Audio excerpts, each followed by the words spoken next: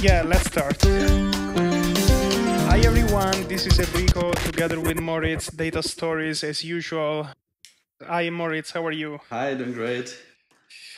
We have a special episode today. We are going to talk about color, and in order to talk about color, we invited a special guest.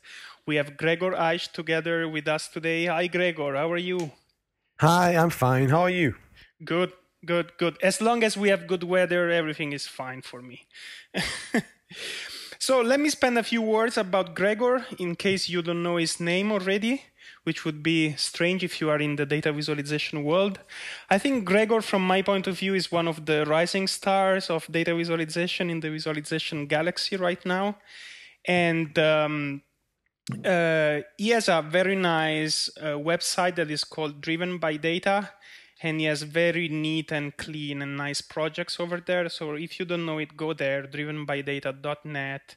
And I think the specific reason why I invited him to talk about color is because he has this very nice little library called chroma.js, where he finally, I think, debunked several problems regarding to having proper colors, selecting proper colors in an easy way. But Gregor, do you want to introduce yourself and say something about you, who you are, how you started with visualization before we dive into color? Yeah. First of all, thank you for the very nice introduction. It's hard to add any good points to that.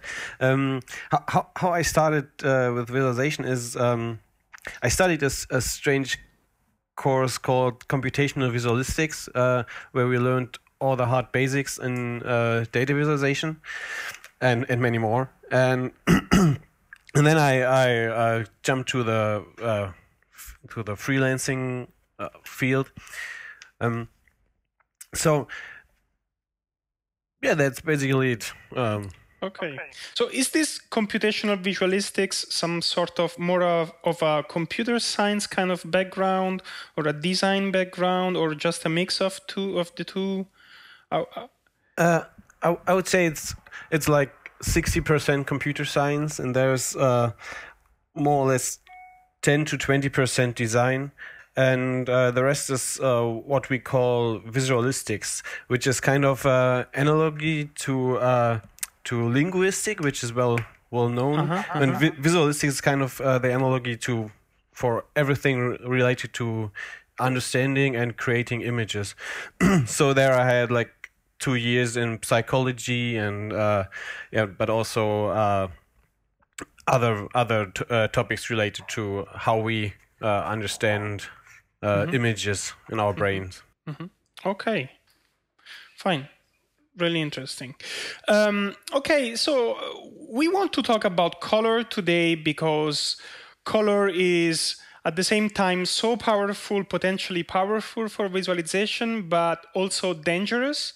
We see many examples of visualizations where color is misused. And I don't know what is happening to Moritz. Yeah.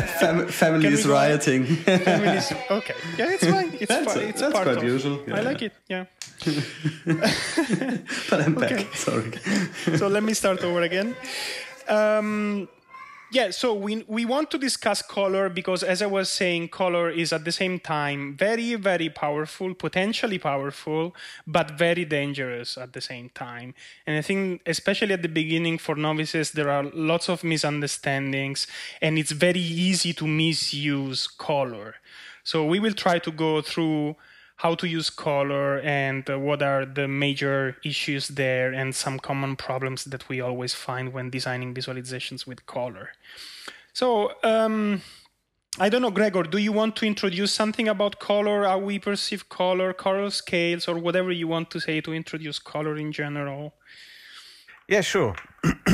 I think the key point in understanding how we perceive color is to learn about the visual perception of humans in general. But to be more precise, you can learn quite a lot just from understanding the structure of the human retina. So the part of our eyes that is responsible for our vision. And within the human retina, we have quite a lot of receptor cells who are kind of each of them responds to certain feature, and mainly we have two types of them.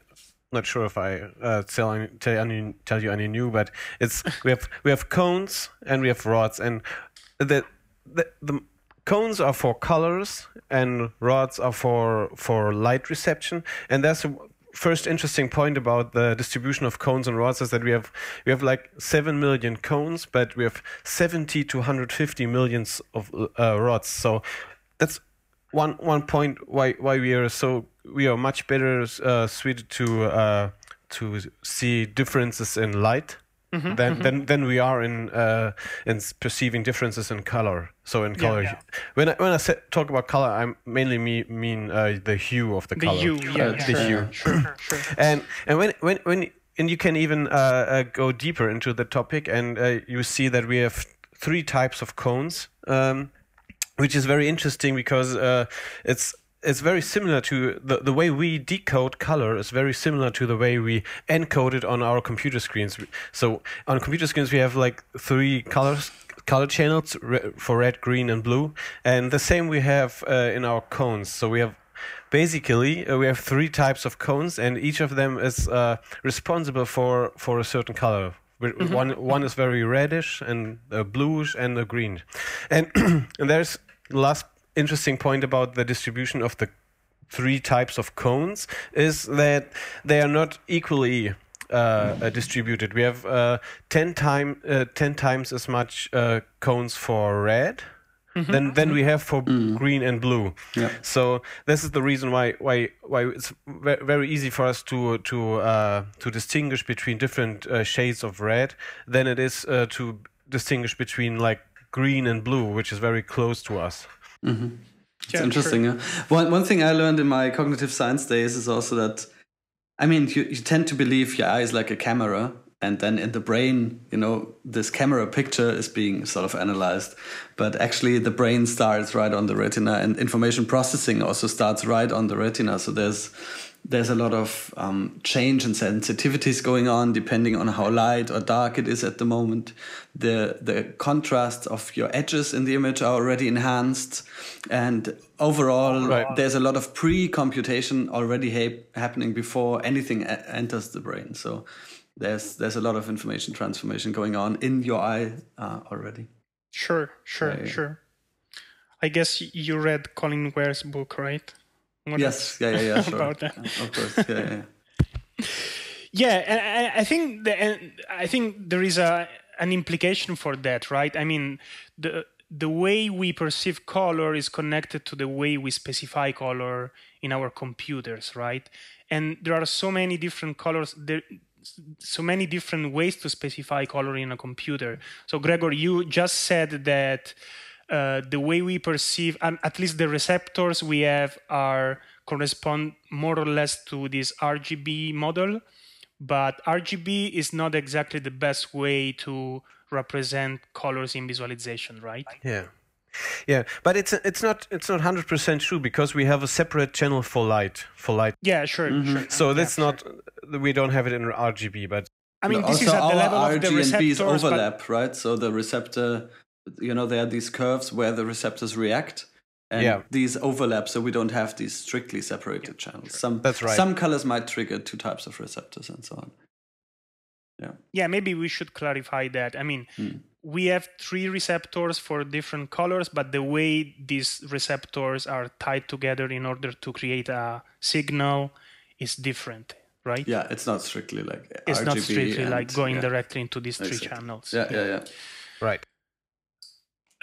So I think this is the reason why. So one thing is how our receptors process color, and one thing is how we perceive color, right? And how this impacts the way we use different color scales. I think that's also one of the reasons why we have so many different color scales.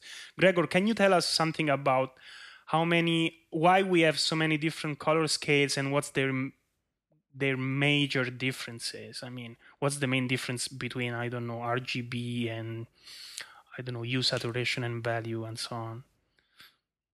Okay, why we have so many different color spaces? I'm not even sure how to name them. Some say color space and some say color model, but it's very, very similar. Why we have so much of them? So that's an interesting question. I'm not sure, but I know most of them. And you can answer it. I don't know. It's fine. Yeah. No, go ahead. Sorry. So I think the main reason for RGB is a very technical reason, because this is the way we encode colors on computer screens. But it's not the ideal color space for design tasks. For instance, if you're in a graphic software, then you need a separate channels for hue, saturation, and the lightness of the color. But I think there are many color spaces that have this hue and saturation thing. But the third is very varies from different. So we have HSV, which is hue, saturation, and value, and we have HSB, which is sometimes referred to as HSL, because some say lightness and some say brightness, and you can read a long article on that on Wikipedia if you're interested. But the thing I learned is they're basically the same, and but the way they encode lightness is still very technically driven, because it's directly connected to the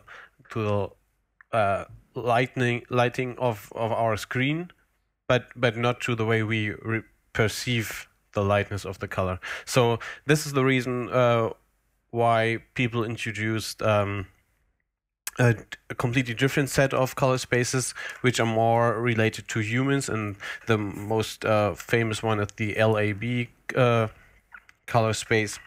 Mm-hmm. But it's very this is the point where it gets tricky. You can in LAB you have one channel for lightness, and you have two color channels, but they are bipolar. So you have one ranging from green to pink, and the other ranging, I think, from blue to yellow. But don't quote me on that. So it's very difficult to use them in day-to-day work.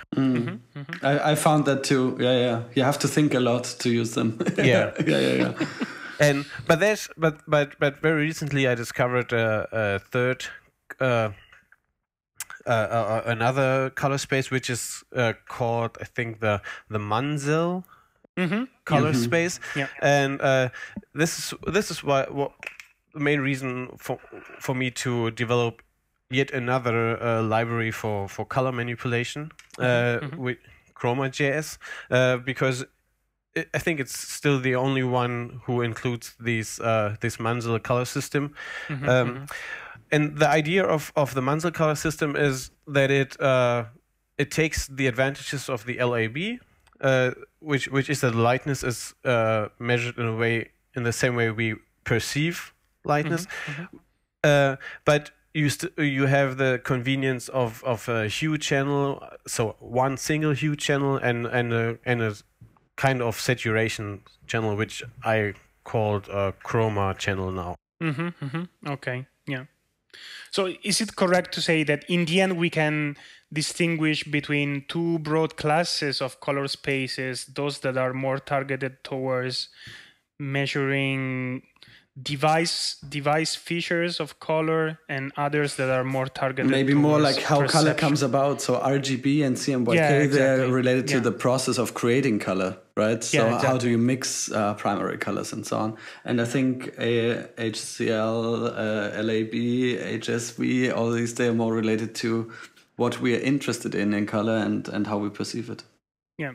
And I think in terms of visualization, everything boils down in the end on having, I mean, what we would really like to have in visualization is basically two channels. One that is more for creating different types of colors, what we call categorical colors, and another channel for giving information about quantities and giving them intensity, sort of. Intensity and so on, right? This is what we really want in visualization. So maybe we can introduce these two types of main purposes in using color for visualization, for representing categorical data and continuous data. Maybe we can start with categorical data. Gregor, do you want to introduce that? Yeah, sure. So categorical data it refers to all the situations where you display information and you want to identify distinct categories in the data. Like you have, for instance, if you have a visualization where you have Republicans, data related to the Republican Party and to the Democratic Party, these are two categories, and you would usually you would use red and blue to represent them. But it gets tricky if you have like 5 or 6 categories, and I think it's very hard to display any more categories. So and the tricky point in those color scales is to find the right colors that are both easy to distinguish, and still that are that are not too okay. I have to say that it's a problem of color is that we also have we have kind of psychology of color, which is that we connect certain emotions to some colors, and also we have background knowledge, and so it's very difficult. We have warm and hot, we have hot and cold colors. All these things can play a role in how your final piece is read. Yeah. And they perceive differently in different cultures, right? That also, yeah. That's the next major problem. Pain in the ass. Yeah. So it's difficult to find a perfect combination of colors. Categorical data. Yeah.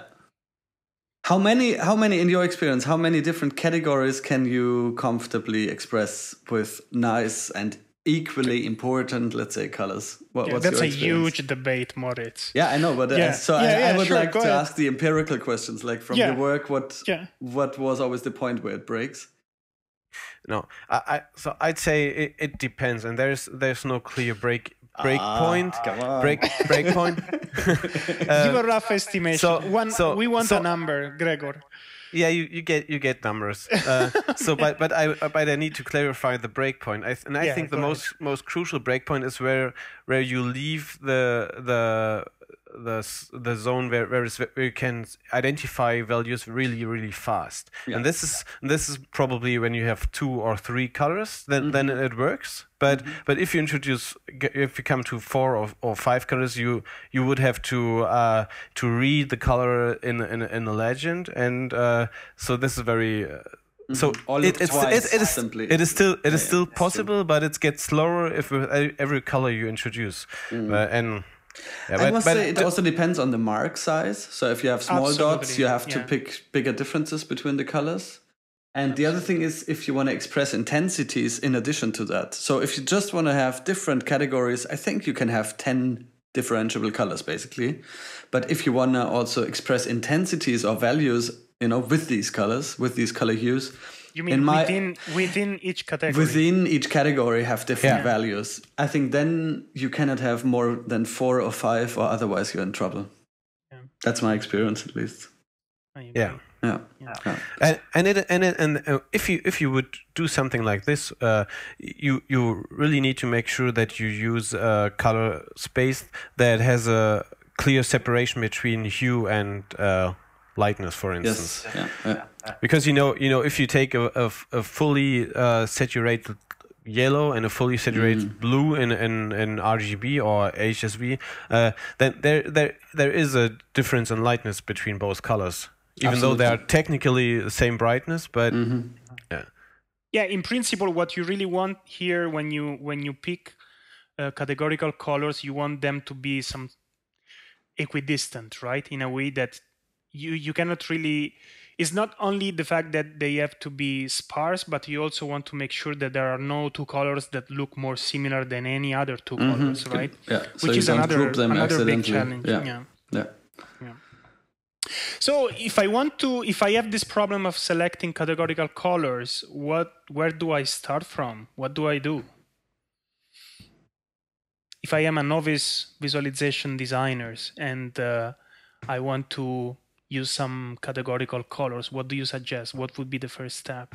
I think the first step is really to we need to introduce Color Brewer, which is a very nice. I think it's a research project of Cynthia Brewer, and she has developed a set of color scales and also color palettes for categorical data, and you're free to use the colors. And so I think as a novice, you should just go to Color Brewer.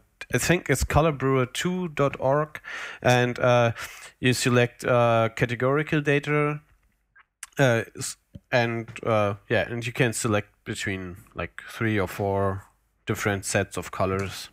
Yeah, I fully agree with you, and my take on it is, at least from a research perspective, so some part of my job is reviewing papers, and my rule is whenever I see some color scales that are not explicitly taken from Color Brewer, I almost always expect a justification for that. I mean, it's very hard to justify why not using Color Brewer in my opinion, unless you have very specific reasons for that. Do you agree with me? Well, I didn't take it that serious in the beginning because the color palettes that come out, they do look a bit. That I know they're right, technically, but sometimes I'm like, they don't look that great, Yeah, but this is what I mean. So that's the tension kind of here, exactly. Problem, right? So and the second thing is in my work. I mean, I work with existing brands often. So then you run into this meaning aspect and but it needs to be blue aspect, and this is the other thing where you cannot really use Color Brewer. But I think you can, or can you start Color Brewer, like pick or make sure one color appears there for sure, something like that? I'm not sure. No. Yeah, that's a problem then. And then you have to sort of wing it, or maybe start with a Color Brewer palette, but modify it a bit and stuff like that. Yeah, that's right. That was also my problem with Color Brewer, that I was forced to use certain brand colors in projects, and so if you want to start to create a color scale or color palette with brand colors, then you get in trouble if you're just using Color Brewer. So what I was interested in is what is the tool that Cynthia Brewer used to develop the colors. So in fact, Color Brewer is not a tool, but it's a collection of fixed colors.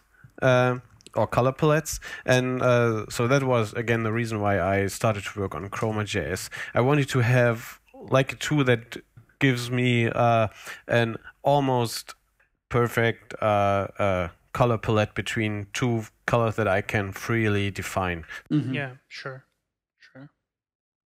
And interestingly, I wrote a blog post about it, and I put this small interactive demo applet to it, and now people use it for their actual visualization work. Mm-hmm.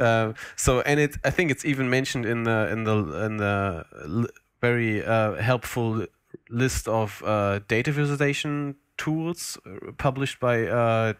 I think Data Visualization CH in the last 2 weeks. This is very interesting to me because it's not really a ready to use tool like Color Brewer or something, but it's a toolkit, right? So you have some helper functions to work with color, right?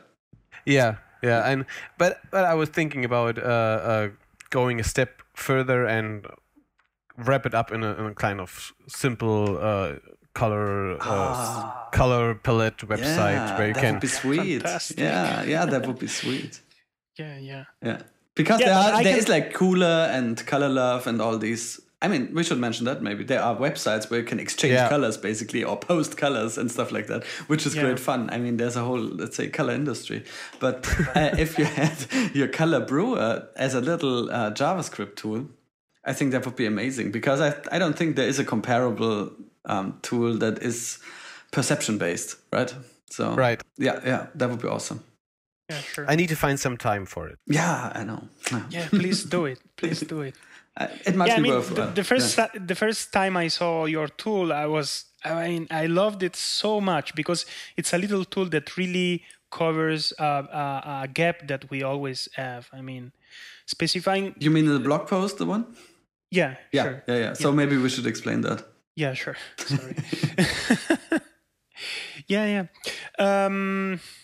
Anyway, do we want to move on talking about using color for continuous data? Because that's also interesting. Gregor, you want to go on that? Okay.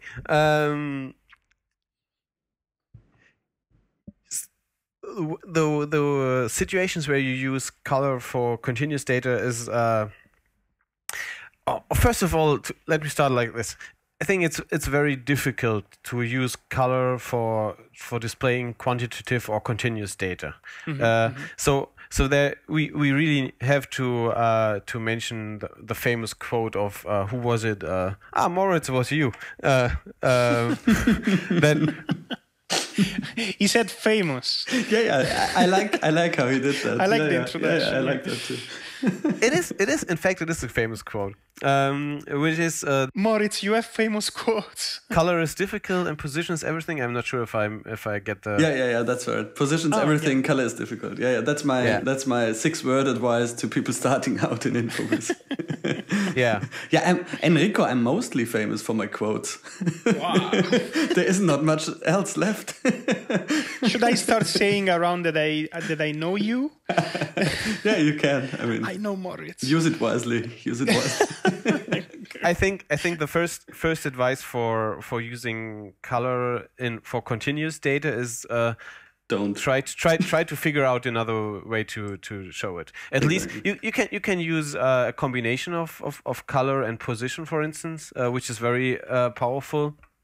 Mm-hmm.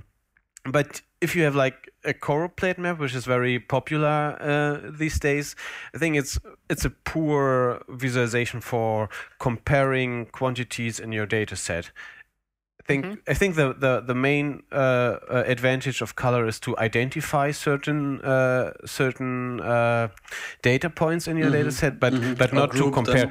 Yeah. But because you can say like this color is twice as much as the other color, so it's a big problem if you display. You get an overall picture, but you're very limited in reading it. Yeah, sure.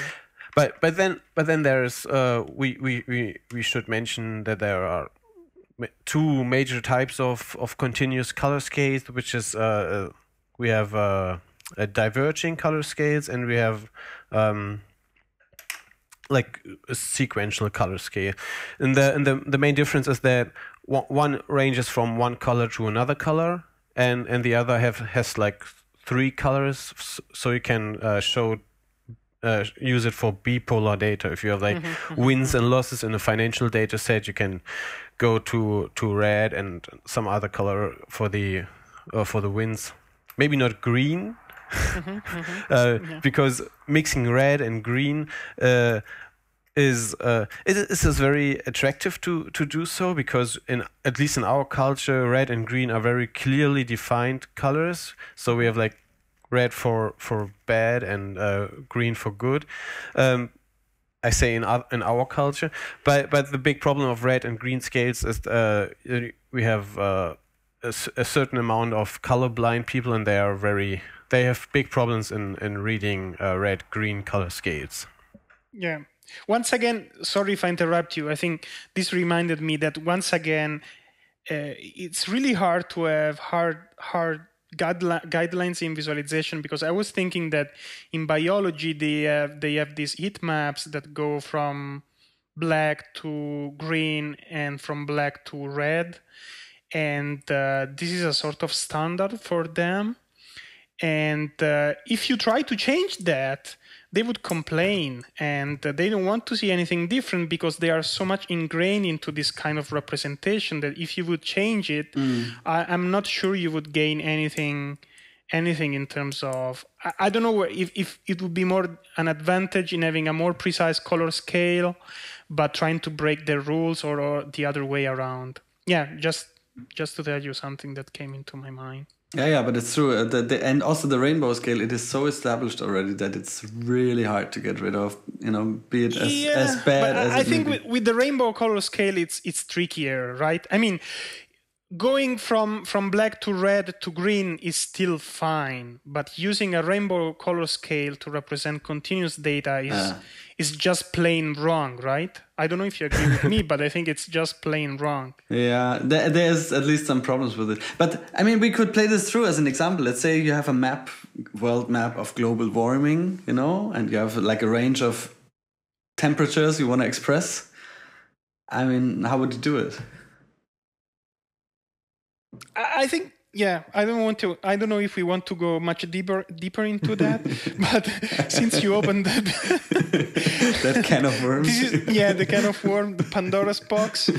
I do believe there are few cases where I mean, you have these cases where you have continuous data, but you are interested in segmenting different areas of this continuous field, right? Probably that's right. Yeah, you're right. Yeah. Mm-hmm. That's much trickier than the usual cases. And in that case, you want something that is continuous, but at the same time creates very distinct labels. But I'm not sure this happens very often in standard visualizations or problems people have with visualization. I wouldn't start from this problem, right? But you're right. The first thing is we have to accept you cannot express continuous data accurately in color, because there's no good notion of what is twice as red, or there's no good number to be put on, a certain difference between blue and green. I think that's the first thing we have to accept. There is no good representation of continuous data with colors. And then you're right. Probably the best way around is to try and make it ordinal data, or, chop it into like 5 different classes of things, and then work with that and take it from there. Yeah. Yeah. I mean, it's even trickier than that. I mean, there is a very nice old paper from Chaim Lefkowitz, which is called Color Scales for Image Data. I think this has been published in 1992. And what surprised me of this paper is that this is very basic user studies on color scales. And they use in this user study grayscale color scales, right? Which is the most basic kind of things you would use. And you would say that is quite accurate, right? Yeah. because in that case, should be fine, right? Yeah. Grayscale should be fine, and luminance is increasing in a linear fashion there, right? Yeah. But even there, the way we perceive a linear increase in grayscale is not perceived linearly. Yeah. That's right. And you have context effect. So if you have something bright surrounded by something not so bright, it looks less bright, than when it's surrounded by bright things. Yeah, and then you have all the contextual it looks factors brighter. which play a role there. Yeah. That comes on top of that. So, man, color is difficult, man. Don't use color. Yeah, don't do it. Just use it for decoration. That's my tip, probably. Decorate with color, use the rest properly. Or we could say, yeah.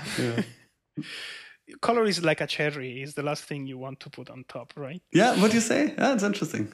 I mean, in design, there's this saying, get it right in black and white, first make it right with all the hard edges and the positioning and just the spatial layout, and then add sort of the color, texture, and these weaker attributes. I mean, At the same time, this reminds me a very nice chapter in one of the Don Norman's book. I don't remember anymore which one.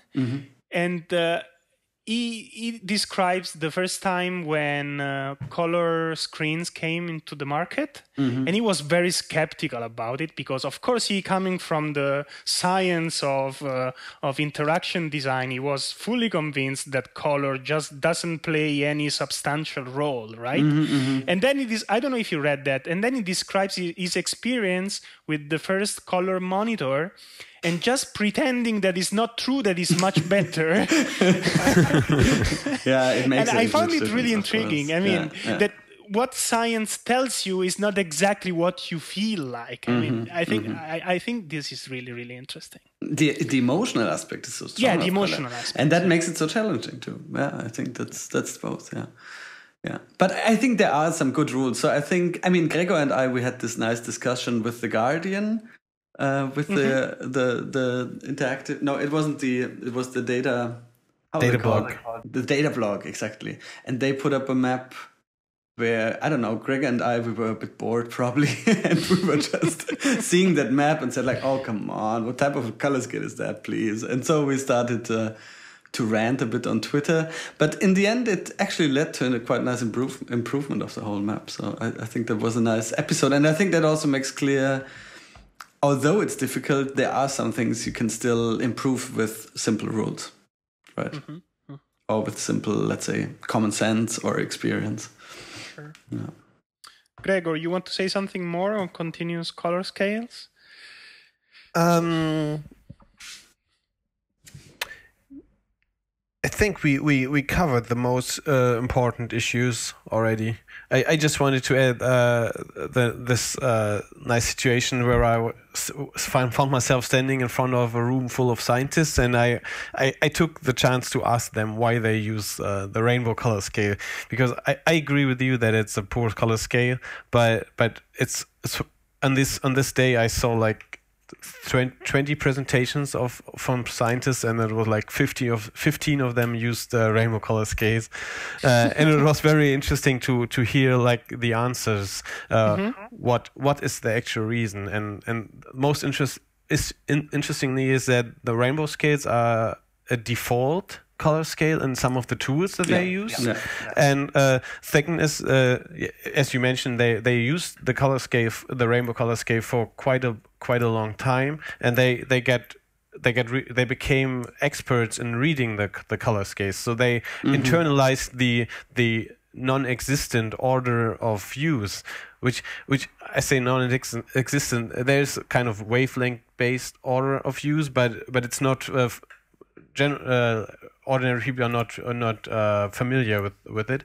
So, and the third reason was the most interesting one, and which is like, we know that the color scale is looks pretty ugly, but if we would spend more time on making our visualization more pretty, we might get in trouble in arguing that our research is scientific, and it's because if it looks ugly, they said, then people would say, okay, there must have good findings in there.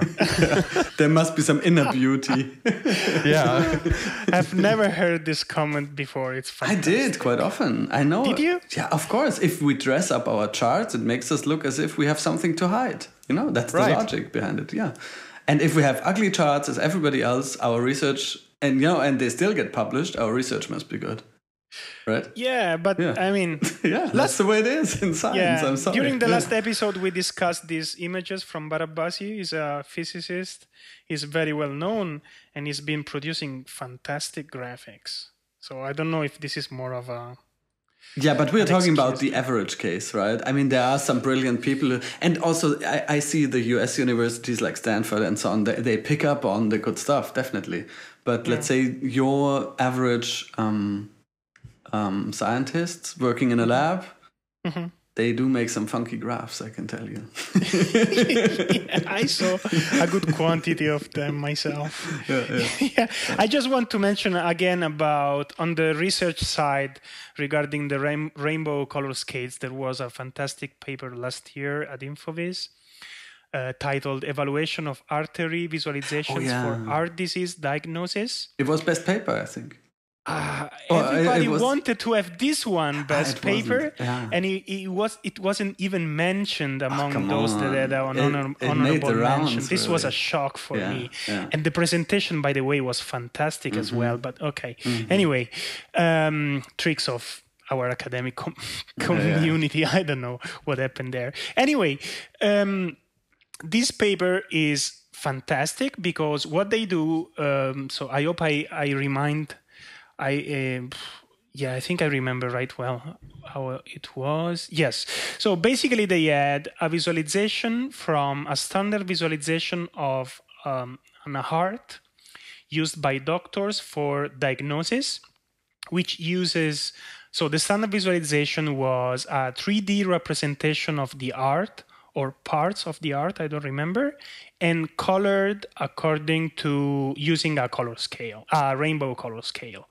And then they created other versions by using either a 2D representation of the art and or a different, more balanced color scale, okay?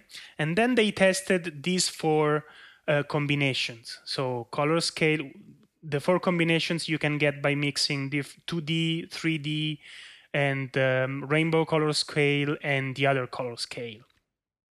And then they tested this with medical doctors who had to come up with diagnoses on real cases. And actually, they counted the percentage of errors they made with these combinations. So it's quite serious. So they had actual, exactly, like serious cases and serious cases. Serious okay, use, yeah. So they had to diagnose. I don't remember exactly what, but it was something like whether they are going to have an heart attack or not. Okay, something like that, along these lines. I don't remember. I might be wrong, but it's something along these lines. And the combination. So first of all, they demonstrated that 2D in this case is better than 3D, and rainbow color scale and the other color scale is much better than the rainbow color scales. But what was shocking is that the two things together had an improvement of something like 90-something%, okay? Which was shocking. It's one of the best numbers I've ever seen in any evaluation study in visualization. So I think it's a great example for everyone to argue against a rainbow color scale and using 2D versus 3D. This was particularly surprising because what people normally say is that 3D is appropriate when the original object as a spatial extension, right? But that was not the case in this case. So I don't know how generalizable this example is, but it's definitely one of the clearest cases, scientific cases against the rainbow color scale I've ever seen. That's something, yeah. Good. Okay, so unless you have more to say, I had a couple of questions that I wanted to ask you guys that come from my experience. Problems I always have with colors, and I want to see if you have any solutions. One problem I always have with continuous color scales is that very, very often the distribution of the data is very skewed. So what you get is basically one element with one color and all the rest with the same color, right? So basically on the screen you have 2 colors, one element with one color and all the others with the same color at the bottom of the color scale. Do you ever? I'm sure you experienced that in the past. What do you do?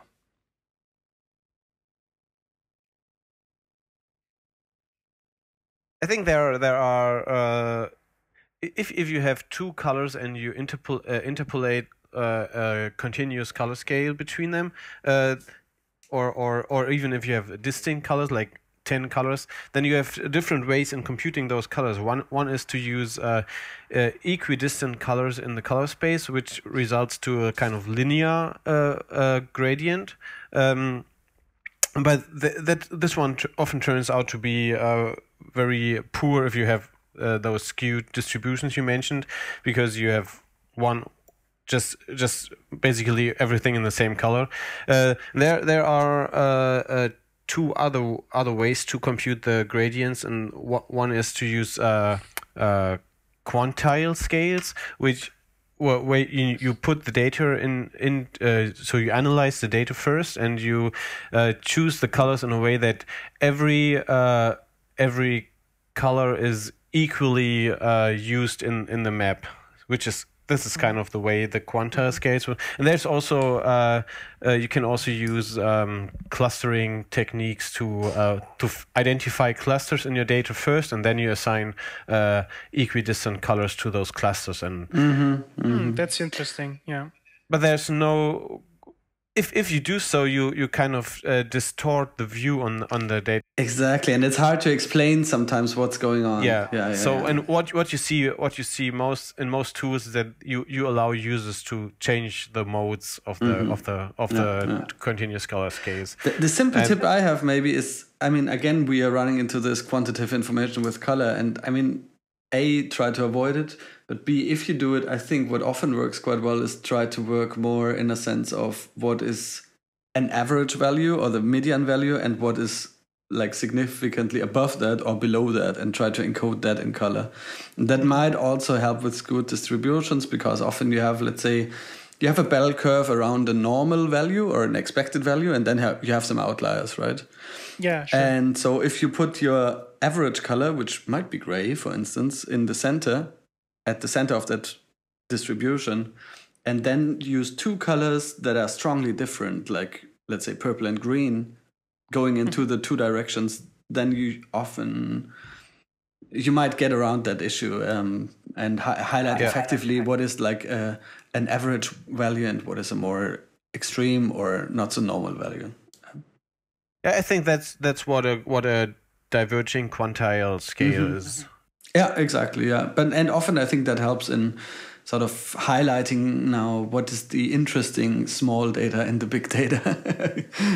So I think in general, the more you know about the data and the more of this knowledge you put into the color scale, the more useful the color scale. Yeah. So if you, for instance, like in those medical visualizations, you're probably interested in a specific range in, like, say, blood pressure, then you can use like low, bright and less saturated colors for the rest, and lots of red, for instance, and put just one significant color for the range that you're interested in, and this gives very powerful color scales. Even more if you allow the user to change the focus of the color scale, then it gets increasingly powerful, because then you use the color scale for identifying certain aspects in your data and not to compare quantities so much. Mm-hmm. So normally just blindly mapping a continuous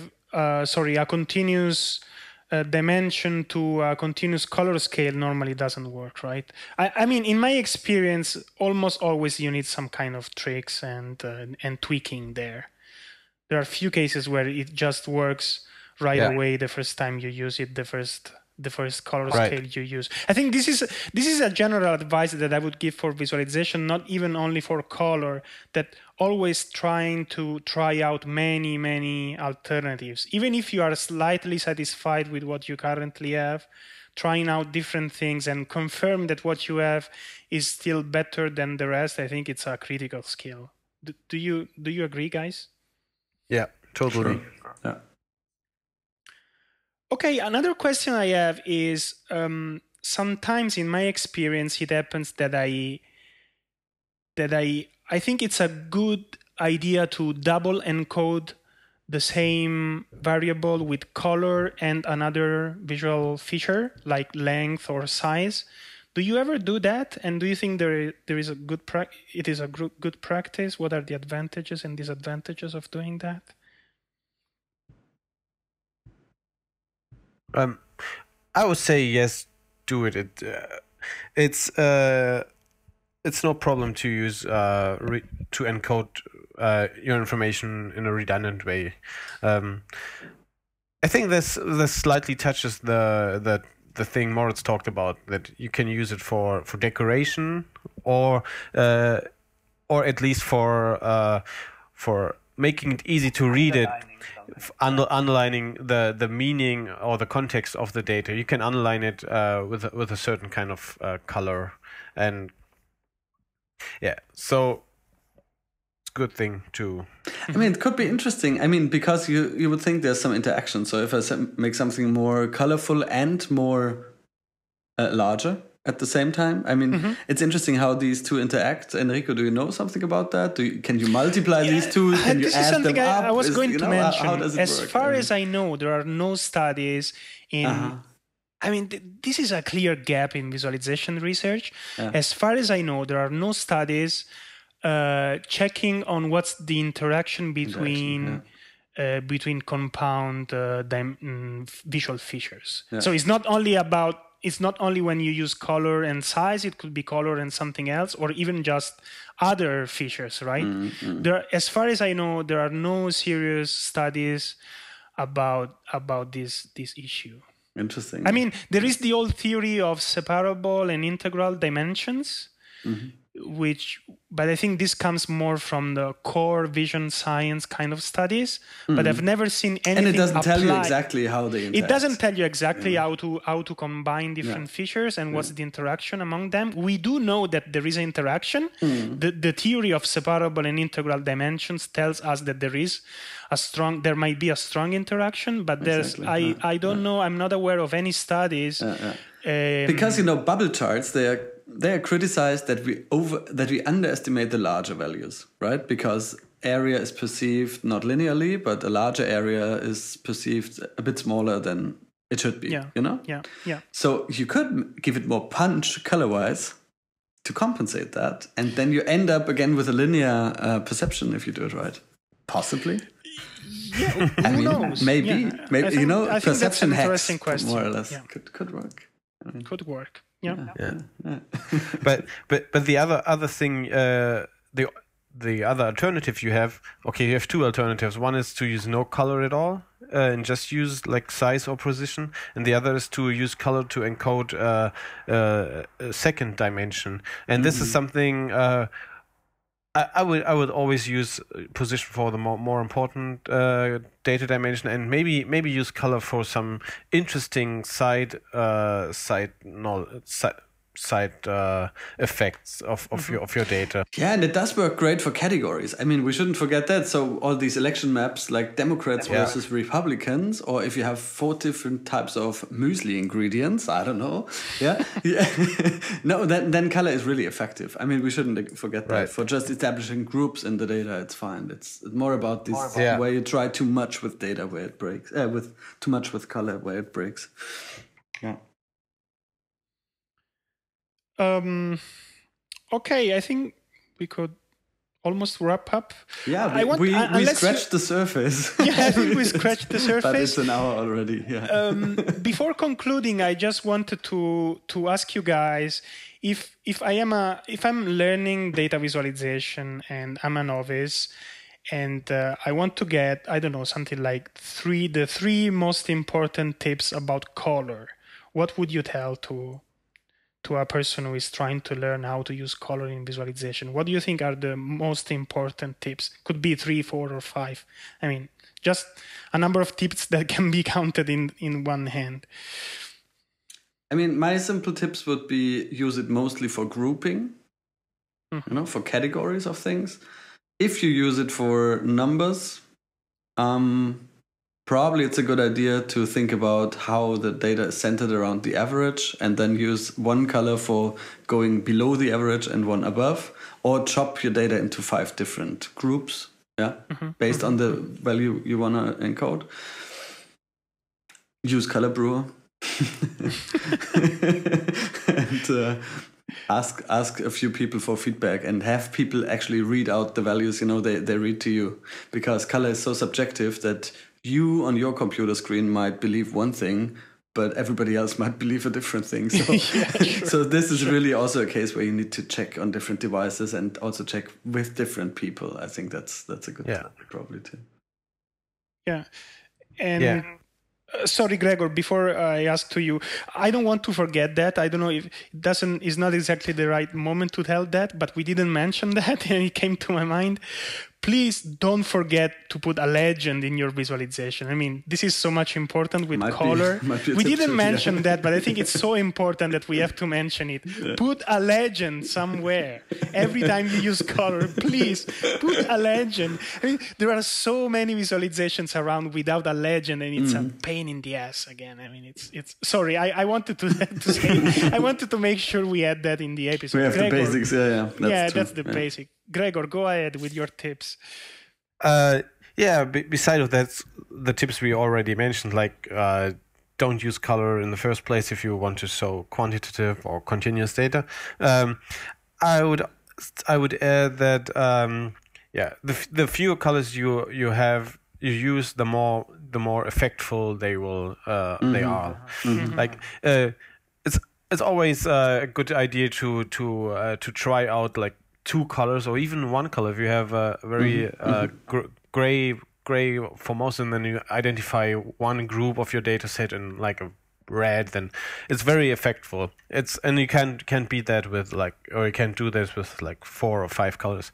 The next tip I want to give is there is a small tool called Color Oracle, which is the most convenient thing you can use to check your visualization for colorblind people.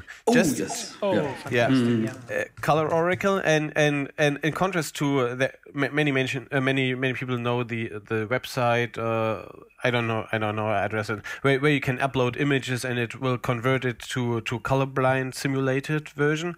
And Color Oracle does the same thing, but in real time. I just press one key on my keyboard and I see my computer screen as if I was colorblind. And it's a free tool. It's for all systems, and just download colororacle.org, I think. And I think the last tip that the last rule that I would like to add is it's stolen from Edward Tufte, and he says, above all, do no harm. I agree. That's definitely the best advice. And it's very easy to do harm with color. It's true. Yeah, it can really hurt badly. It's true. Don't hurt anyone with color. Yeah, maybe I love this one. Yeah. I have 3 basic rules. Maybe I can mention that. And the first one is don't overestimate color. I mean, I think one of the most important thing about colors, learn how limited it is. I think that's the first thing you have to learn. It is very limited. And my second tip is don't underestimate color, because at the same time, I mean, there are cases where when color is used properly, it's just magic. It just works. It's perfect. It's just really, really hard to find this sweet spot where color is exactly the right, balanced in a way that communicate information that couldn't be communicated more effectively in other ways. And I think that's really, really hard. And the last one is pretty basic. In doubt, use Color Brewer. I mean, I think, especially if you are a novice, I think I don't see a reason. Or at least start with that. And then you can still see, like, if you can come up with a modified version of the color scale that fits even better, or, but you have that then as a reference from the readability point of view, that this is the gold standard, sort of. And you shouldn't be much worse than that, of course. Yeah, exactly. And if somebody argues against the way you choose your color, you can blame somebody else, right? So, it's also a way to shield yourself. It's strategic in this way, in a way. Okay, guys, I don't know. Do you want to add anything about color? I think we covered pretty much. Yeah, at least I think we have enough pointers so people can get started to dig into the topic. And it is a whole world of its own. And I mean, I think we all do data visualization now for years, and we all feel like novices, probably. I mean, I do at least, when it comes to color, because it's so complex. Yeah. Sure. Gregor, I just want to say thanks a lot. It's been fantastic to have you here in this episode. I also want to mention that, of course, since we've been talking about color, we didn't have time to talk about all your projects, which I really, really like. and I'm looking forward to seeing more from your side. And I don't know, maybe in the future we can organize another episode where we discuss more about your projects. I would love to do that. And that's all for today. Yeah. Thanks. Yeah, it was great having you. Fantastic. Good stuff. Okay. Bye-bye, guys. Yeah. Bye. Talk soon. Bye-bye. Bye. Bye-bye.